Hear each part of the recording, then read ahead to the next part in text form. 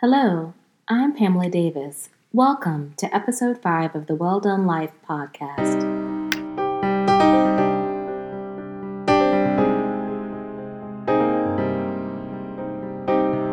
Hello, and welcome back.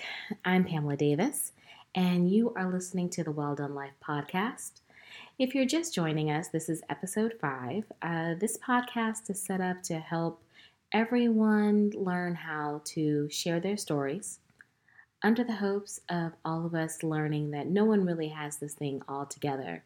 But by learning out from each other, we can each live our best life. So today, I really wanted to kind of look at a lot of the things that are going on in the news and how it can really be applied to our journey. I know everyone is kind of talking about everything that happened with Gayle King and the Lisa Leslie interview, and then Snoop Dogg and 50 Cent and Boosie and all these responses to the line of questioning that Gayle King had in reference to the rape allegations that had been made against Kobe Bryant that he was ultimately acquitted of. And it was many, many moons ago that those allegations took place. And a lot of people felt that her line of questioning was inappropriate. I do have an opinion about that, and I will share it. But I thought that Lisa Leslie handled herself with such grace. She really was very thoughtful in her answers. She and Kobe obviously had a relationship. So coming from that relationship, she felt very confident in being able to express the fact that that was not the man that she knew. And she knew other people like that who would ask her to try to help them find women, but that wasn't Kobe. And it was a nice perspective to hear. I think back to when that happened, and I probably should Google it while we're talking. I was much younger then, and I remember thinking, wow, this young guy is really kind of caught up in a situation, and how Vanessa Bryant really stood by him. She was not his wife, I think, at that point. I think they were just dating, but they really, really stuck together. And that always really stuck in my mind, how that happened. But ultimately, with everything that's happened and the man that he has gone on to become, I really would, have question and pause as to why it's being brought back up again. And I just Googled it. It actually was back in 2003. So we're talking more than 10 years ago. And for it to come back up now, it definitely was very shocking that Gayle would choose that line of questioning. And with everything that's gone on behind it, and obviously you can Google it, I'm sure you're hearing tons about it, and all of the vitriol from everyone responding and not responding, it really made me think, when did we learn to hate ourselves? Or better yet, who taught us to hate each other? Because ultimately, on this journey to living the well-done life, one thing that we all have to understand is that, especially as Black women and Black men, we need each other in order to make it. We really do. I always look back to even science, because if I think about it, I could never see myself being innately disrespectful to a Black man because I was made from a Black man. Remember, from science, the male DNA combines with the female DNA to determine gender and on. So ultimately, if I were really just to break it down into simplistic tenets, I would not be a woman if it wasn't for my father being the man that he was, and my mother carrying me and giving me life ultimately gives me two amazing people that I could never see myself disrespecting. And I just wonder, where did we lose that love and common respect for each other? And that's just a base level scientific aspect of it. But being able to speak to each other in the way that we do is just so uncalled for. When did we learn to disagree with people in such a way that we had to tear them down, that we had to go for the jugular when we're talking about them? Because as we're all learning to grow and to develop, we have to come to a point where we learn how to respectfully disagree with someone. And you don't see everybody in the media tearing themselves apart the way that we tear each other apart. And it's not just this Gayle Kobe situation. Heard something about Nicki Minaj and Meek Mill also doing the same thing and accusing each other. And I mean, in such public ways. When did we lose the ability to have conversations outside of social media when we disagreed with someone? When did we lose that concept? It's just so sad. And unfortunately, you wind up contributing to the stereotypes that other people carry about us when it happens in the media. So I tend to wonder when that really took place. So I did a little research and I was thinking back to when that, back in that time when I've heard this before, because I'm sure each of you have probably heard, or if you may not have heard, there was a speech by Malcolm X back in the 60s in reference to, and it was titled, "Who Taught You to Hate Yourself?" And I went back and listened to it. I had listened to it actually back in 2006 because I had the opportunity to write an article in reference to how the Beyonce Lemonade album tied specifically to that context in regards to one portion of the speech referencing how the Black woman is the most disrespected person in America. We are the most abused, unprotected people. And that may not be the exact clear context, but that is ultimately what Malcolm X was conveying, and how, as a Muslim man, it was his mission to protect the Black woman at all cost. There was another quote that I had seen from Malcolm X in regards to how if you wanted to have a progressive society, you have to understand that your woman is that progress to that society, in that society, and how, again, reinforcing that protection of Black women. Now, don't get me wrong. It's not all about protecting the Black woman. We definitely have to protect the Black man. As I mentioned, I wouldn't be the woman I am. I wouldn't be a woman if it wasn't for my father. And my father was someone who was a driving force in my life. And I am very fortunate to have been raised by a Black man who knew that family always came first. He wasn't like Terry Crews in the sense where he would say it was not his obligation to please his daughters or his wife. He made us his top priority. It was us over everybody but God. And I'm very grateful for that. And to all the men out there who have that same philosophy, especially the Black men, I give you all praise and reverence. But we have to protect that, because we can't tear our men down just like we tear ourselves down in public. We have to stop, in general, just tearing each other apart and understand that certain conversations don't need to be had. We can respectfully agree to disagree. Or if you have those type of connections in that level of celebrity, I don't understand why phone calls can't be made. It just seems like a lot of this is clickbaitish. And I'll be quite honest, I think that's really what happened with Gayle King. I definitely thought the question in regards to that situation with Kobe Bryant was totally inappropriate on Gayle King's part to ask. I'm not a journalist by any means, but I do have class.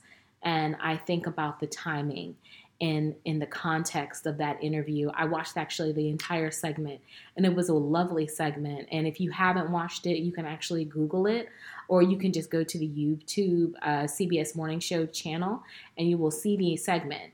And literally, they were walking through her home. She was showing Lisa Leslie was showing Gayle King Kobe's jersey that she had in her house, and how she was really sad looking at that jersey now, and the pain that she was able to invoke. You could tell they had a real friendship. So for any interviewer to sit down there and take from all the wonderful things that you could talk about both of these two amazing people, that you want to dive into a situation with Kobe Bryant in which he was acquitted, I thought it was classless, to say the least. And that was not something that she needed to do, because I personally believe with that level of power, that level of influence that Gayle King brings, she could have altered those questions. She could have refused to tape it, whatever she needed to do not to ask Lisa Leslie those questions. But again, I go back to how Lisa Leslie handled it. She didn't get upset. She was polite, but direct, and letting her know in an indirect way that the media should not be bringing this up. You had a lifetime of opportunity. He was here for over 40 years to give him that opportunity to speak to it. You could have talked to it when he was alive. But to bring it up now in this time of passing, when his family is still grieving, he has not been buried yet, it's inappropriate and disrespectful. And I definitely think that a conversation should have happened, and it may have happened outside of what we saw, but for it to then become a clickbait moment, because that's what it was. I work in media. I do understand what subversive titles are about. It's about web traffic and page views in order for you to drive advertising dollars. That's what that was.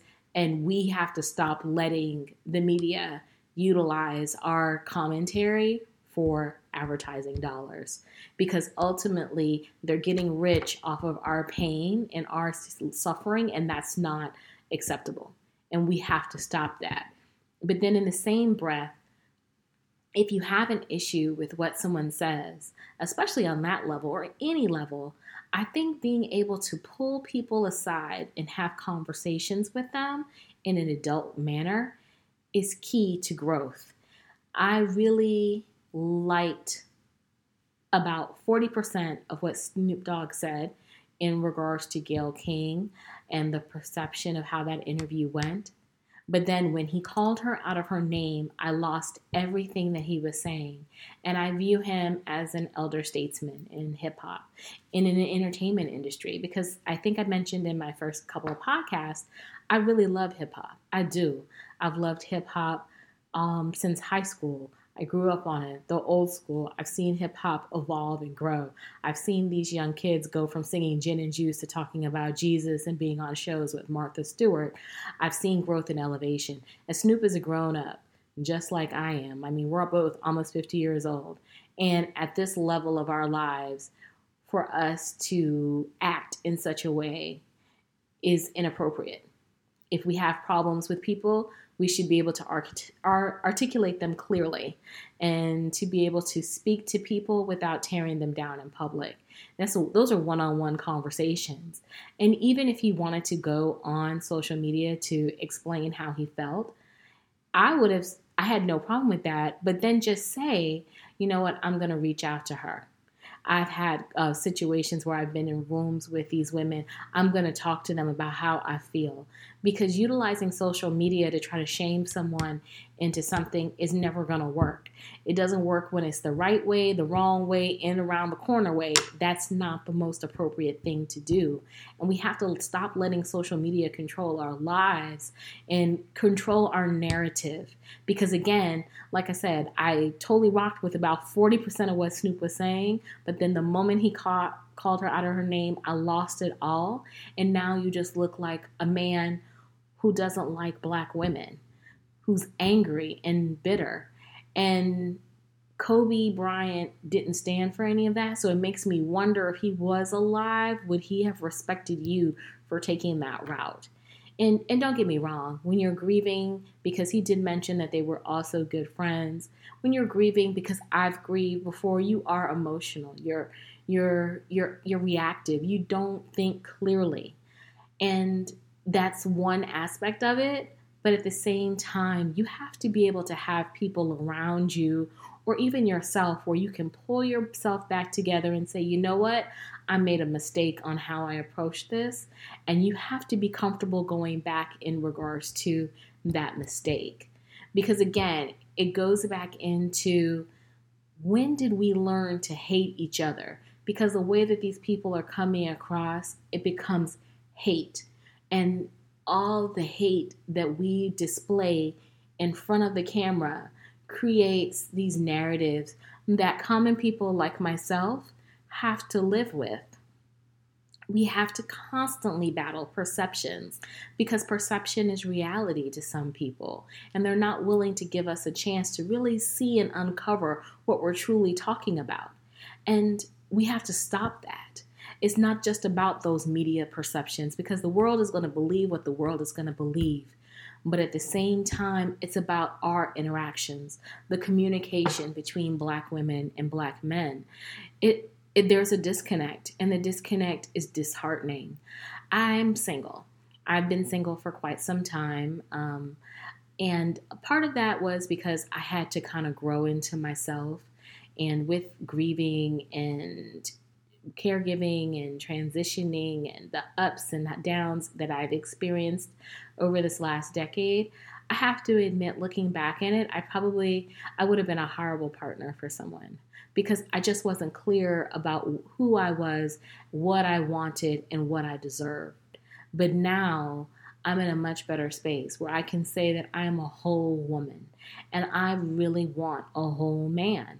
And don't get me wrong, I have no problem with dating interracially. I have dated interracially, but one of my things is if I could have my way, I ultimately would love to marry someone who's Black because I was raised by a Black man. I believe in Black men. I know that there are good Black men out there. And don't get me wrong, it doesn't mean that I discriminate when I date. I don't. I open my profile to both, to everyone. But at the same time, that connection as a Black woman to a Black man is a totally different situation because we can relate to each other on a level that is so deep that is beyond comprehension because we inherently are the same and based upon our skin color. But now, in our experiences, but now that disconnect in our communication divides us because I felt like when I've listened to Snoop Dogg. I also had an opportunity to hear Snoop Dogg on the Ricky Smiley show. I've heard other women, how they've reacted to it as well. There's this disconnect and this disparagence in our communication that really I don't like. It breaks us down and it really will prevent us from moving forward and having clear relationships because there feels like there's a level of inherent disrespect between us that we're not able to get through. Ultimately, when you're having a relationship with anyone, Black, white, whatever, you have to love yourself enough to be confident in your skin. And that's one aspect of it. And respect yourself enough to set boundaries. But then when you're dealing with men who are carrying pain and stereotypes, then you have to try to earn that man's respect. It's not automatic. It's not inherent. It's something that you always have to try to fight for. And that fight gets tiring because you are trying to be your true self when this other man is not comfortable being his true self because he feels like he's going out in the world and being judged and totally misrepresented. And that's the case. It is the case. I'm not going to pretend and say that for Black men, being in America and the journeys that you have to face is easy. It's not. The world is hard and cold. But at the same time, we have to love and support each other because inherently we're all we have. And we have to learn how to seek comfort and respect in each other. We have to respect people for the content of their character, for what they bring to the table, who they are, how they portray themselves every day, and stop judging these people based upon one-time hits and situationships and in moments, and learn how to communicate. And I probably am going to have to try to figure out a better way to express this because I don't really think I'm expressing it the way that it probably could do it justice. And if you have feedback on it, please share it with me because this is not a one-time conversation. This is something that we have to grow beyond. We have to get back to the time where we were willing, as Malcolm X would say, to die for one another, that we would cover each other that way. And I'm not saying that there are not men or women, Black men, Black women out there who are not already at that level, but there's a lot more people on the rise who are willing to tear each other apart and for a like, for a share, for a viral moment, for just the feel, or just because they're carrying their own personal baggage and having that projected on other people. And that's not right. It's not a right situation. You can't live well if you don't love yourself, if you don't learn how to love other people and love them in a way where you're able to listen to them and disagree with them and not feel like you have to murder them with your words or your actions. So I really feel like, this situation is definitely blown out of control. But I definitely think we all need to take a step pause back and ask ourselves, who taught us to hate each other? Because this is an opportunity for us to learn. This is a teachable moment. This is not a moment where we need to sit down and continue to add to the vitriol. We actually need to stop the vitriol and call each other accountable and say, you're out of pocket for how you're disrespecting this woman. Because ultimately, yes, she's wrong. And she needs to be told that she's wrong. And she needs to take accountability for that wrong. But at the same time, she needs to be respected because that's a Black woman. And this one instance is not a definition of her true culture and heart. We don't know that. You have to look at the content of the entire person, not just one singular moment. And then we need to ask ourselves, when did we become so hateful of each other that we had to tear each other apart? When do we have to always call each other out of our name in order for us to communicate? And why? And how do we fix that? Because it takes so much energy to be negative, and it takes so much less energy to be positive. It takes so much less energy to be honest and consistent and clear about the boundaries and moments of disrespect that we encounter, and ask for forgiveness or correct it and move forward from it, than to tear each other across in the media, or to have Twitter fingers or Facebook fingers and just constantly be ripping each other apart. We've got to take a moment to grow and to get better. So I really am looking at how I can continue this conversation. And that may be where I actually have my first guest. Maybe it's time to bring some men and some women together. And let's kind of talk through this of how we can get better from different ages. Because like I said, I'm 46. So at this age, I don't feel the way maybe a 25-year-old is going to feel about this. And then I think about how, a senior or elder statesman may feel about this. They've seen us go through so many different cycles. I just want us to kind of learn how to combat back through these cycles so that we can be better and we can do better for each other. Because us going along this path is not healthy for Black women and Black men. And we need to do what's healthy and what's right for us, because we're too powerful to be tearing each other down in such negative ways. We have to learn how to lift each other up because we have so much power. Power, iron sharpens iron, and we have to grow together, and we have to be able to take correction together and grow. That's the path to the well done life. So I apologize if it sounds kind of all over the map today, but I was a little emotional about it because it's just so important to me that as Black women and Black men, we learn that we need each other. We came from each other. So we can't disrespect each other if we want to continue to go forward. And I was blessed to have people in my life who planted those seeds in me. And I want to make sure that I'm planting those seeds in the next generation and beyond. So this is just the beginning of that conversation. I definitely will come back to it. But I wanted to make sure that I brought it out and kind of look at it as we're all on this growth journey. And for my followers that may not be Black, you still can take this as a teachable moment, because it will help you understand the complexities of the Black dynamic, because it's not easy. And we need you to understand us so that you can be better allies for us and we can be allies for you. Again, it's all about growth and understanding for everyone. Black, brown, Asian, whatever, does not matter. Learning from each other is the key. And that's what the Well Done Life is all about. Sharing our experiences, our stories, our thoughts, so that we can be better and lift each other up together, because we're all we got. folks. So I wanted to make sure I dropped a pod about that. I want to also let you know that please continue to email me, share thoughts with me. You can hit me up at Twitter at I am Pamela L. Davis, or you can email me at thewelldonelife@gmail.com. You can also follow the podcast now because I'm doing better, y'all, doing better. I'm on Apple, on iTunes. I'm on Stitcher as well as on Spotify.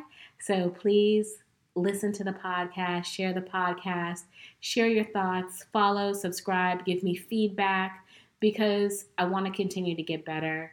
And I don't want always I want to make sure, that I'm giving you things that are going to help you grow. Because I think we're all on this journey together and this is about us learning and sharing. So this is a longer one than most, I promise. Probably won't get past 30 minutes. Want to keep it concise and to the point. So I look forward to talking to you guys soon. Have a great rest of your weekend.